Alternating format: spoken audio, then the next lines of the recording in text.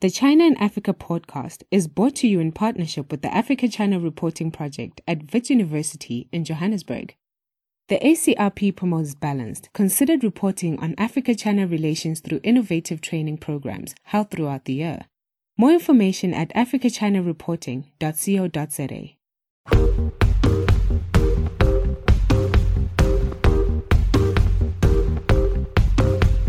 Hello and welcome to another edition of the China in Africa podcast. I'm Eric Olander, and as always, I'm joined by Cobus van Staden, a senior China-Africa researcher at the South African Institute of International Affairs in Johannesburg, South Africa. A very good afternoon to you, Cobus. Good afternoon. Cobus, it's hard to imagine that just a couple months after the Forum on China-Africa Cooperation Summit in Beijing, where $60 billion, another $60 billion was committed to Africa, we thought at this time there would be this kind of enthusiasm for Chinese investment in Africa and Chinese spending in Africa. But yet here we are, a new headline from the really excellent editor of the Africa editor at the Financial Times, David Pilling, who wrote an article alongside with Emily Fung, Chinese investments in Africa go off the rails. A really stunning headline and not where we expect it to be at this point in the China-Africa story. But really, when we look back on the year, Cobus, it's been the year of debt. It's been the year of mounting concerns over the loans. And now what we're starting to see in this article from David Pilling and Emily Fung is the concerns are not only coming from the African side, but they're also coming from the Chinese side about the quality of the investments and whether or not it makes sense to continue plowing in massive amounts of money into African infrastructure. Yeah, this is a very interesting debate, and it's also, I think, notable for being both a debate that's taking place in China and in Africa. And you know, the debate kind of overlaps in interesting ways, but they're also quite separate in other ways. Each raising the kind of concerns of the particular kind of population involved. So it's really, I think, it seems like we might be coming up to a kind of a turning point in the relationship. It really does feel like we're hitting an inflection point. It's hard to know when you're hitting an inflection point in the moment. It's only something that you can see in hindsight. But let's use the case here that David Pilling and Emily Fung kind of point out. And we'll summarize the article here. It's on the FT website. The FT has a pretty strict paywall, so it's hard to get it. But if you do have a subscription, it's worthwhile reading. They point out the Djibouti-Addis Ababa rail line that was cost $4.5 billion. It was the first fully electrified cross-border railway in Africa. Massive milestone. Now remember, up until this time, most railways in Africa never crossed a border because the colonial powers built the rails all the way up to the border. In fact, the gauge, which is the distance of the tracks or the rails between each other, were different depending on what colonial country built the rail line. So the French had one gauge, the British had another gauge, and so forth. So the Chinese come here and they build a standard gauge railways. They're doing that in Kenya, in Djibouti, and in Addis Ababa. This $4.5 billion electrified cross-border railway was huge. Now, the problem is that $4.5 billion and then $3.2 billion on the Kenyan side of the equation is an enormous amount of money for this part of the world. And a lot of people at the time said, how are they going to pay this off? And what David Pilling and Emily Fung have basically kind of come up with in their reporting is, well, guess what? They're not going to pay it off. And money is now bleeding all over the place. On the one hand, the Chinese have lost almost $1 billion on these deals. And now also Djibouti, Kenyan, and Ethiopian taxpayers are on the hook for a lot of the debts that were incurred to build this railway. So this seems to be a moment of clarity, Cobus, that we're reaching here that says maybe these infrastructure gambles that African leaders are taking are not worth it anymore. And I think that's the real takeaway from this article for me. I would probably have a somewhat different takeaway in the sense that I don't think these kind of difficult moments are diminishing Africa's need for more of this kind of infrastructure. I think, on the African side, I think everyone is aware that we need another 20 of these cross-border rail lines, because even there's a lot of complications in terms of how they're being used, but in general the general kind of issue that Africa is suffering from a lack of cross-border infrastructure has not gone away.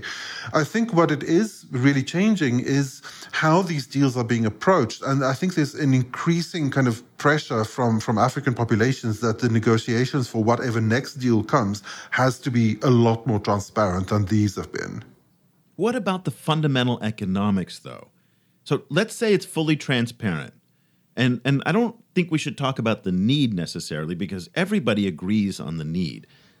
All the basic estimates put out there that there's a $1 trillion infrastructure deficit in Africa over 10 years. So about $100 billion of infrastructure is needed to be built across the continent for the next 10 years in order to close the infrastructure deficit. There's no dispute on that. But the question is how do you pay for it? And do big infrastructure projects like cross-border railways actually pay for themselves, even with all the transparency in the world? So this is the comment that's been coming up about the criticism of the first phase of the standard gauge railway in Kenya, is that they've now raised the fees on cargo because the original fees were too low. They weren't making any money on it, and taxpayers were having to make up for the difference. That's obviously angering a lot of taxpayers who said, listen, we didn't vote for this in the first place, and now we're being forced to pay the bills. So I can understand where Kenyan taxpayers are coming from on this. That being said, you talked about the need here. We need the infrastructure in Africa. The Chinese are willing to pay for it. They're making money off of it, but the loans are coming in too fast, and maybe the projects are too ambitious in order to digest them economically. Now, you and I are both not economists, but common sense would say, how can you pay off $4.5 billion on a rail line that just isn't generating that much traffic? Yeah, I mean, the issue of the traffic is interesting and I think quite revealing, because in the Kenyan case, the passenger traffic exploded. Like everyone, the standard gauge railway was quite successful in getting, in transporting people. It was a lot less successful in transporting cargo, and one of the reasons for that is that there was trucking is quite a centrally controlled, business in Kenya, and there were trucking cartels who were protecting their kind of trucking businesses, and undercutting through lots of different means, undercutting the train's cargo business. So it became quite difficult to actually get the businesses to actually use the trains, and in that. In that context, making the rates lower made a lot of sense. But then, of course, it ended up being not sustainable from the position of the Kenyan taxpayers. So it shows what a kind of a complicated calculus it is. There's similar issues in the case of Ethiopia, because Ethiopia has just made peace with Eritrea after a very long, conflict, which means there's now Eritrean harbors are now opening up to it, which means that there's less of a natural reason to only use the Addis Ababa Djibouti railway line for cargo. Now there's several other options open. For cargo to receive and to send out cargo, and so all of the developments around the harbour in Djibouti and the rail line between Addis Ababa to Djibouti are now facing a completely different economic calculus. Now, I wonder if we're being fair in evaluating this, because, and this is something that I mentioned in a talk that I gave last week at the Royal Asiatic Society in Shanghai, who was kind enough to invite me to talk about the current state of China-Africa relations. And one of the things that we brought up was the idea that when they were building the New York subway or the London subway or the Paris metro or any of the massive amount of infrastructure projects in the West, say the highway system in America during the 1950s, they didn't have social media at that time that was commenting, or 24-hour news that was reporting on all of this. And so we're watching this in real time. When other countries were able to develop and to kind of take these risks, suffer the corruption, all of the investment that goes into building massive infrastructure projects, they did it without the audience and the people looking at it and commenting at it and whatnot. So that gave a little bit of insulation to political leaders to take these risks and to endure the inevitable problems that come with big projects like this. These are inevitably long-term projects that may not pay themselves off in the first 5, 10, 15 years, but in 20, 25 years, that's when the real payoff comes. That's how infrastructure oftentimes works. So I wonder when we're looking at this, this rail line just opened. Fair enough that the economics of it right now don't look good, but is this something that maybe in 5, 10 years will look a lot better and people won't regret actually taking this risk? Yeah, we're about to publish a paper by two researchers, one of whom has actually been on the podcast before, Lauren Johnston, on green infrastructure and the lessons that Africa can take from Chinese infrastructure experiences and how to try and kind of make infrastructure greener. And one of the points that they raised was that in a lot of cases, some of the most successful mass transit systems within cities, so city kind of subway systems, end up still being subsidized by the state sometimes decades after they were built, because you need a very low per unit ticket price to make it attractive. But they pay for themselves. They might not pay for themselves through ticket revenue, but they pay for themselves in the larger kind of economic kind of injection that they give to a city. A city that doesn't have to deal with gridlock anymore, that doesn't have to deal with the massive amount of air pollution coming from cars, and that has a way of moving people easily around very efficiently. They pay for themselves in terms of all of the different businesses that manage to now thrive because of their influence. So they have a larger kind of economic, benefit to a city or to a community that goes beyond their particular profitability. Even those, and in some cases, even in very big cities, some of them still struggle to actually be profitable. Apparently, the Beijing subway system struggled for a long time to actually break even. Support for this podcast comes from the Africa-China Reporting Project at Wits University School of Journalism in Johannesburg. The ACRP provides reporting grants, workshops, and other professional development opportunities for both African and Chinese journalists. Follow the ACRP on Twitter at Wits China Africa or visit africachinareporting.co.za for information about grants and upcoming seminars. Now, let me get your take on this situation from a different point of view. This case here of the Addis Ababa rail line, the Djibouti-Addis Ababa rail line, is exactly what the Americans have been talking about when they say that the Chinese are engaging in predatory lending. They said that these are projects that never have any chance of making any money, and the Chinese are loading up these African countries with massive amounts of debt in construction projects that are built by Chinese state-owned enterprises, with a lot of the finance going back to China, very little of it making its way into the local economy. But at the end of the day, there is, of course, a rail line that's left there. How do you respond, and how should we think about this in terms of that narrative of the predatory lending? Does this, in fact, confirm articles like this by David Pilling, who is really I have the utmost respect for him. This is not a guy who panders in propaganda or the politics of the moment. He's very, very thoughtful. But if I was in Washington right now reading this and thinking, aha, this is the proof that I've been looking for that shows that China is in fact engaged in this unsustainable, what they would call debt trap diplomacy or predatory lending. Tell me, what's your take on that side of the story? I have questions that I feel should be raised to kind of complicate the narrative a little bit, while not necessarily completely dismissing it. The one question I would raise would be, what was the role of the African government in this? Because the predatory lending narrative tends to leave the role of the African government a little bit blank, or to simply assume, I don't know exactly what it assumes. I think in some readings of the narrative, it assumes that the government is corrupt and tends to enrich itself. And, it seems in the case of the Kenyan standing case role that there seems to be allegations around corruption there. And, some Kenyan, different people that I've spoken with have complained that they feel that the price was unfairly loaded by actors within the government. So that's the role of the government is one thing. The second thing is the role of transparency, and that I think comes down also to the role of the African government in a lot of cases. But then the second question that I also want to raise is, where's the predatory part? I can see the unfortunate part of how bad this is for African taxpayers.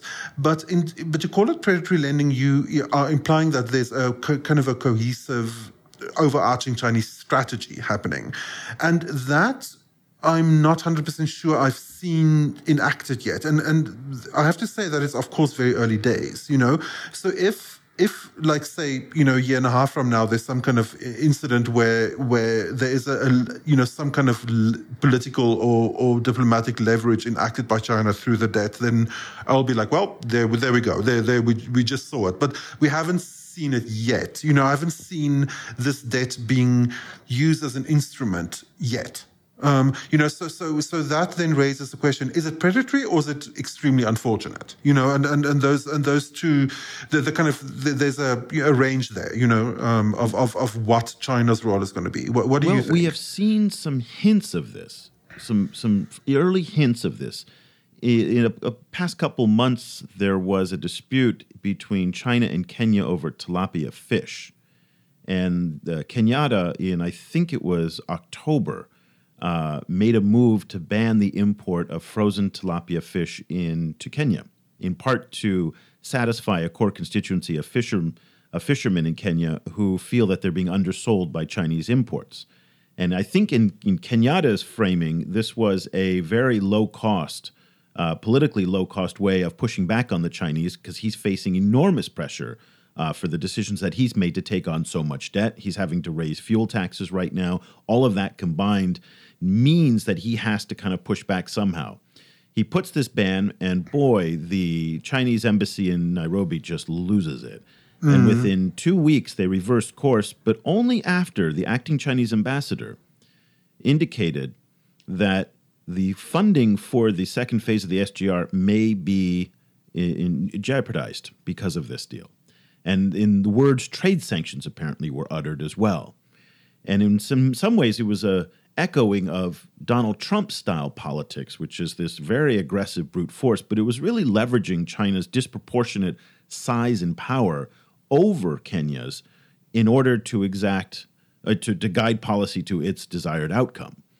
So the infrastructure loans could be tools and pawns, if you will, in the broader relationship that China clearly has leverage with. And so that's one indication. And now, again, we can't say that is something that's happening across the board because, A, it never did happen. It was merely a threat. But the fact that it was a threat that stood out there, and Kenyatta had far more to lose by trying to pursue this than just backing down as he did. But I got to say, it did not make Kenyatta look strong in the eyes of his people when he had to back down like that. No, definitely. And also, in terms of just like a complicating detail, in the first place, putting the funding for the second phase of the standard gauge railway, on the table in that way was in a little bit just struck me as a bit of a moot point, because the funding for the second phase of the standard gauge railway is kind of up in the air anyway, because the Chinese have announced that they are going to do a whole set of sustainability studies and feasibility studies around that in response to some of the criticism that they got for earlier parts of the standard gauge railway. So, so that was an interesting kind of thing to use, considering to threaten to take it away when it's kind of maybe not coming anyway. And then, it also struck me as a very discordant note within the wider China-Africa relationship. So I was wondering a little bit how, kind of what the conversation was behind the scenes in Beijing with the embassy in Kenya, because taking that kind of sharp, hard tone so early on was it came off, it struck such a kind of discordant note in all of the discourse around China-Africa relations. And they must have known that it would draw a lot of attention in Africa. And they must also have known that, in Africa, they're dealing with a narrative that China looks so friendly, but inside they actually have a whole secret agenda that Africa should be scared of. And it seemed to play completely into that narrative. So I was wondering whether in Beijing it was seen as yes, standing up for China, or whether it was seen as a kind of a gaffe. I mean, it's impossible to know. It's impossible to know, and I will be the first to admit that I have no insights whatsoever as to what happens in the Ministry of Foreign Affairs inside Beijing. I have no sources. I don't know anybody. I don't know anybody who knows anybody. So with that disclaimer out there, let me put my best theory forward. The politics in China are not different than the politics in other countries. Many people make the mistake in thinking that China is this centralized entity that acts, with clarity on everything. There's 10 men sitting around the Politburo who make every decision, and then the rest of the world falls in line. If only it were that, because it is nothing like that. There are factions just the same way as there are in the United States, in London, in Paris, that are competing for influence, competing for attention and whatnot. So this may have been a rogue decision by an ambassador. Hardly. I don't believe that's the case, because things like that generally don't happen for the most part. It may have been just an impulse that the Ministry of Foreign Affairs wanted to try out. They're testing out new policies. We haven't seen this type of behavior before, so maybe it's a trial balloon that they're putting out.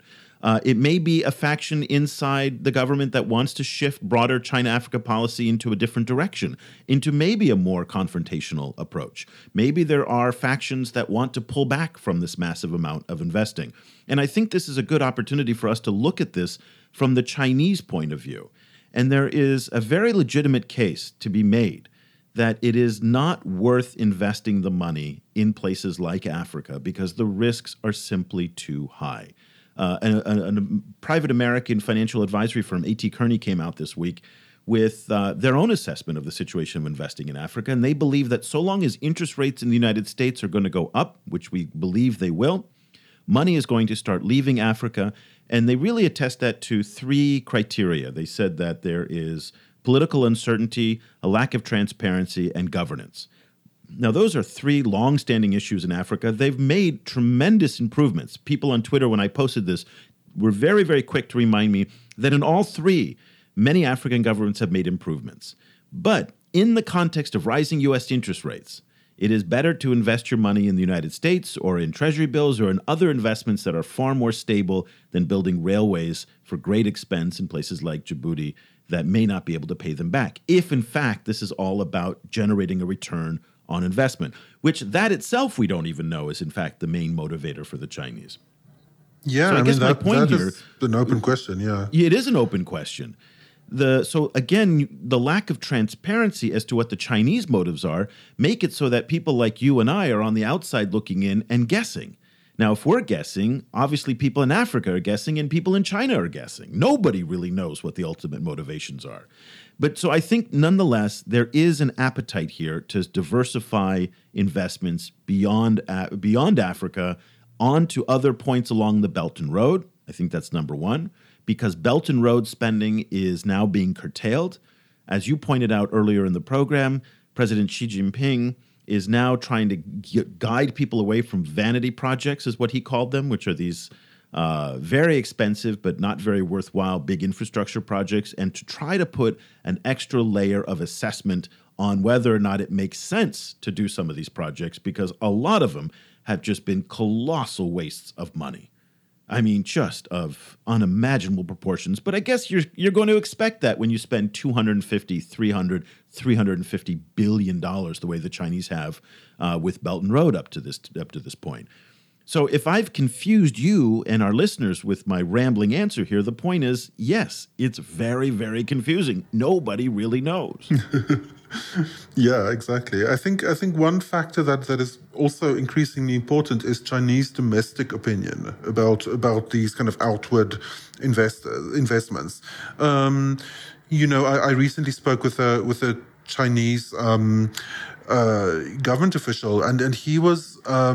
It was the first time that in these conversations where they acknowledged that that investment in Africa is actually quite unpopular in China.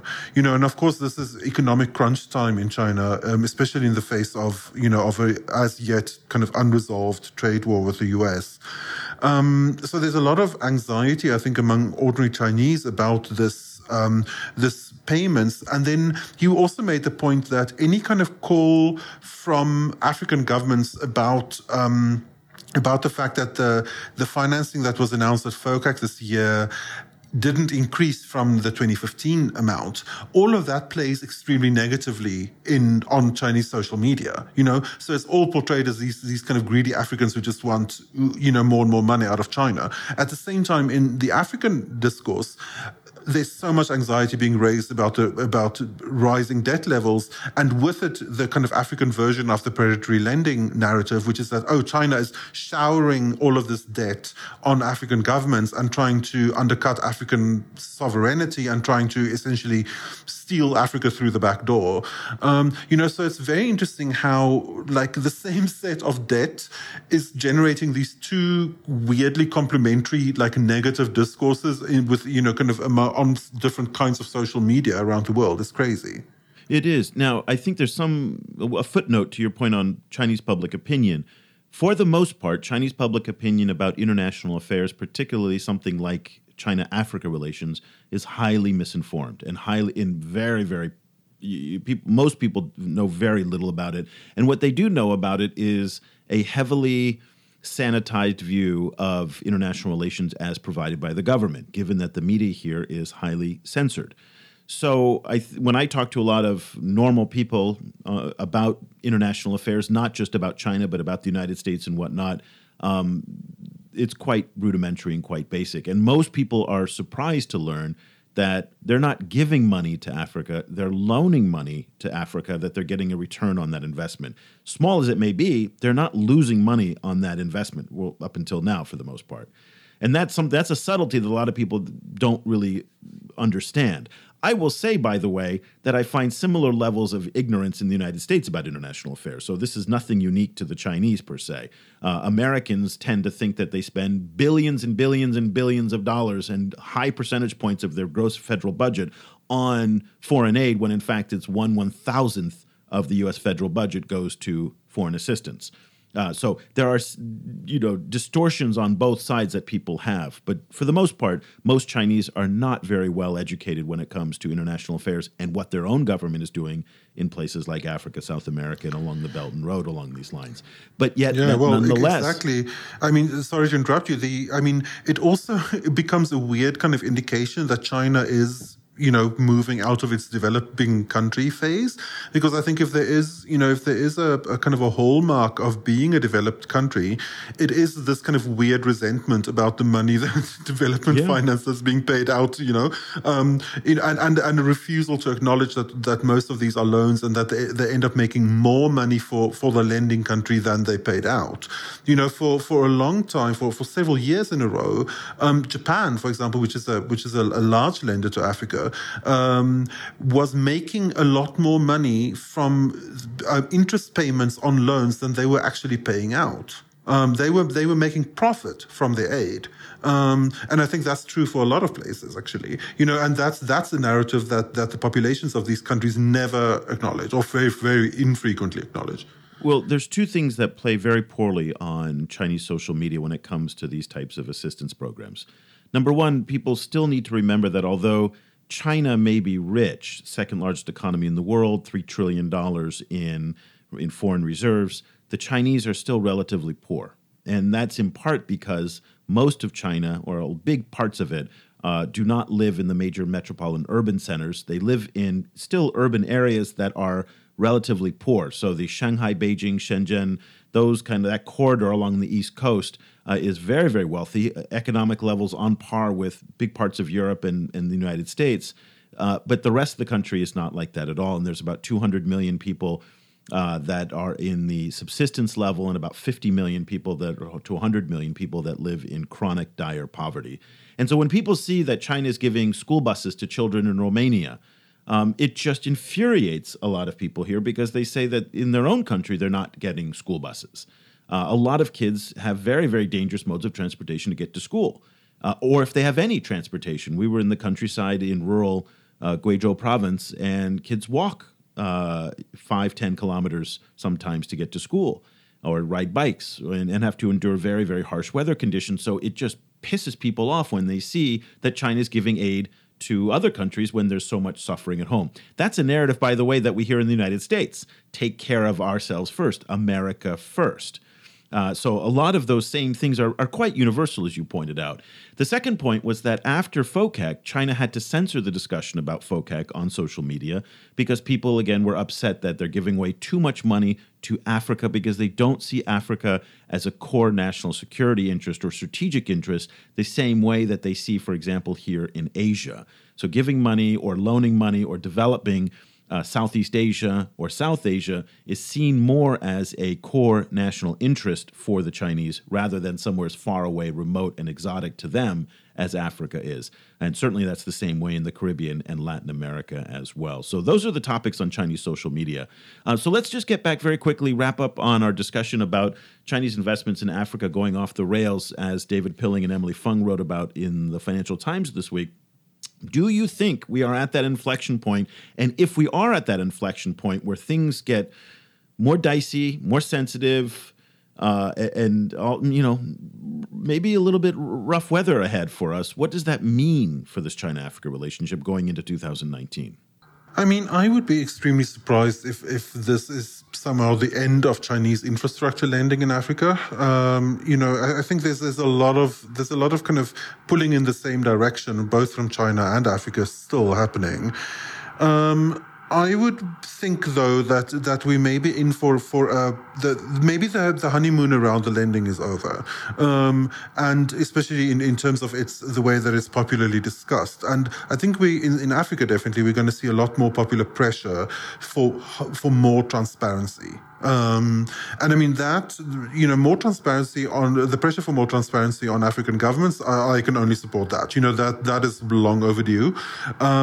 It's going to be very interesting to see how China responds to that. If there is a kind of a comprehensive, widespread popular campaign in a country like Kenya, which has a very vibrant press and a very vibrant social media, it'll be interesting to see how China responds to that. Because in the past we have seen that China has tended to respond to particular kind of African governance climates and even in some cases to calls from social media. I think the ivory ban in China is to a certain extent a response to this kind of popular pressure, coming from places like Africa, and definitely, also amplified by Western NGOs. That shouldn't be left out of the equation.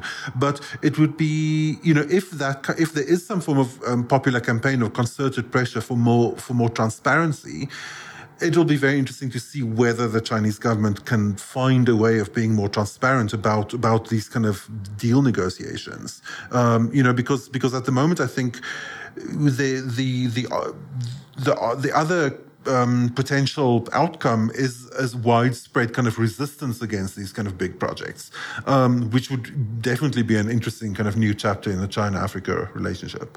So we may not see that transparency come from the Chinese state, but we may see it come through some of its new financial organizations that it's built, such as the Asian Infrastructure Investment Bank, the New Development Bank, the BRICS Bank, that have all committed to international levels of transparency. So the Chinese may actually route more and more of their financing through those banks. Those banks are committed to doing business in a more transparent international way. That may be how we get there. I'm skeptical if we'll see it on the state side, because that's just not the way that this government in Beijing operates. But they've surprised me before, so it's possible. The other thing I would probably add to that is that we might be seeing a kind of a different narrative coming up. One of the cliches of the China-Africa relationship is always the story that Europe and America, they have so many conditionalities to their loans, there's so many strings attached, and the Chinese don't have any strings attached.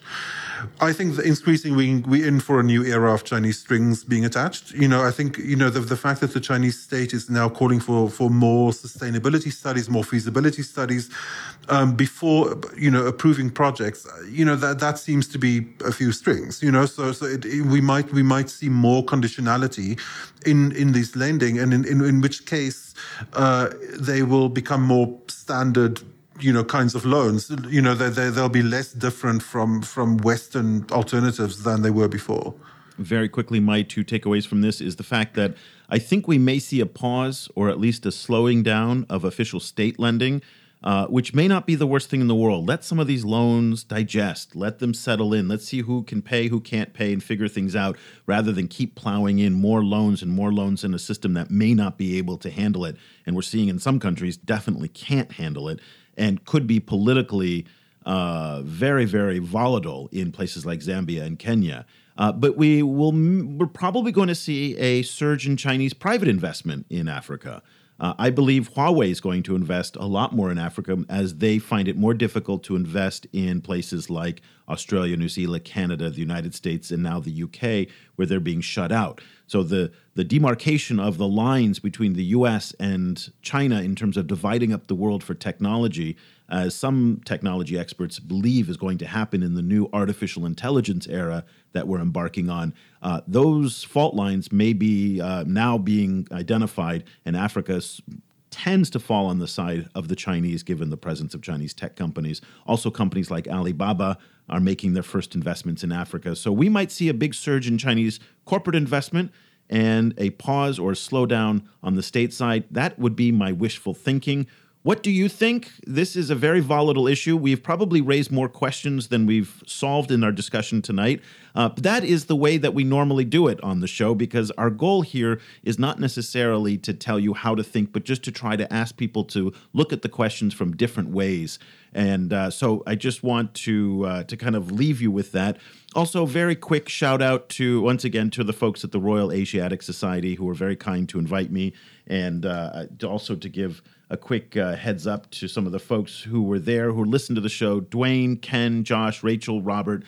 So nice to see you guys. Thank you so much for listening to the program. Very happy that you were able to join us last night at the RAS, and hopefully Cobus and I, we got to do a session one of these days, you and I together. We have not done that in a long time, and so one day you and I have to be in the same city, Cobus, for us to do that. So yes, we'll sing a power ballad from the same mic. That's right. We got.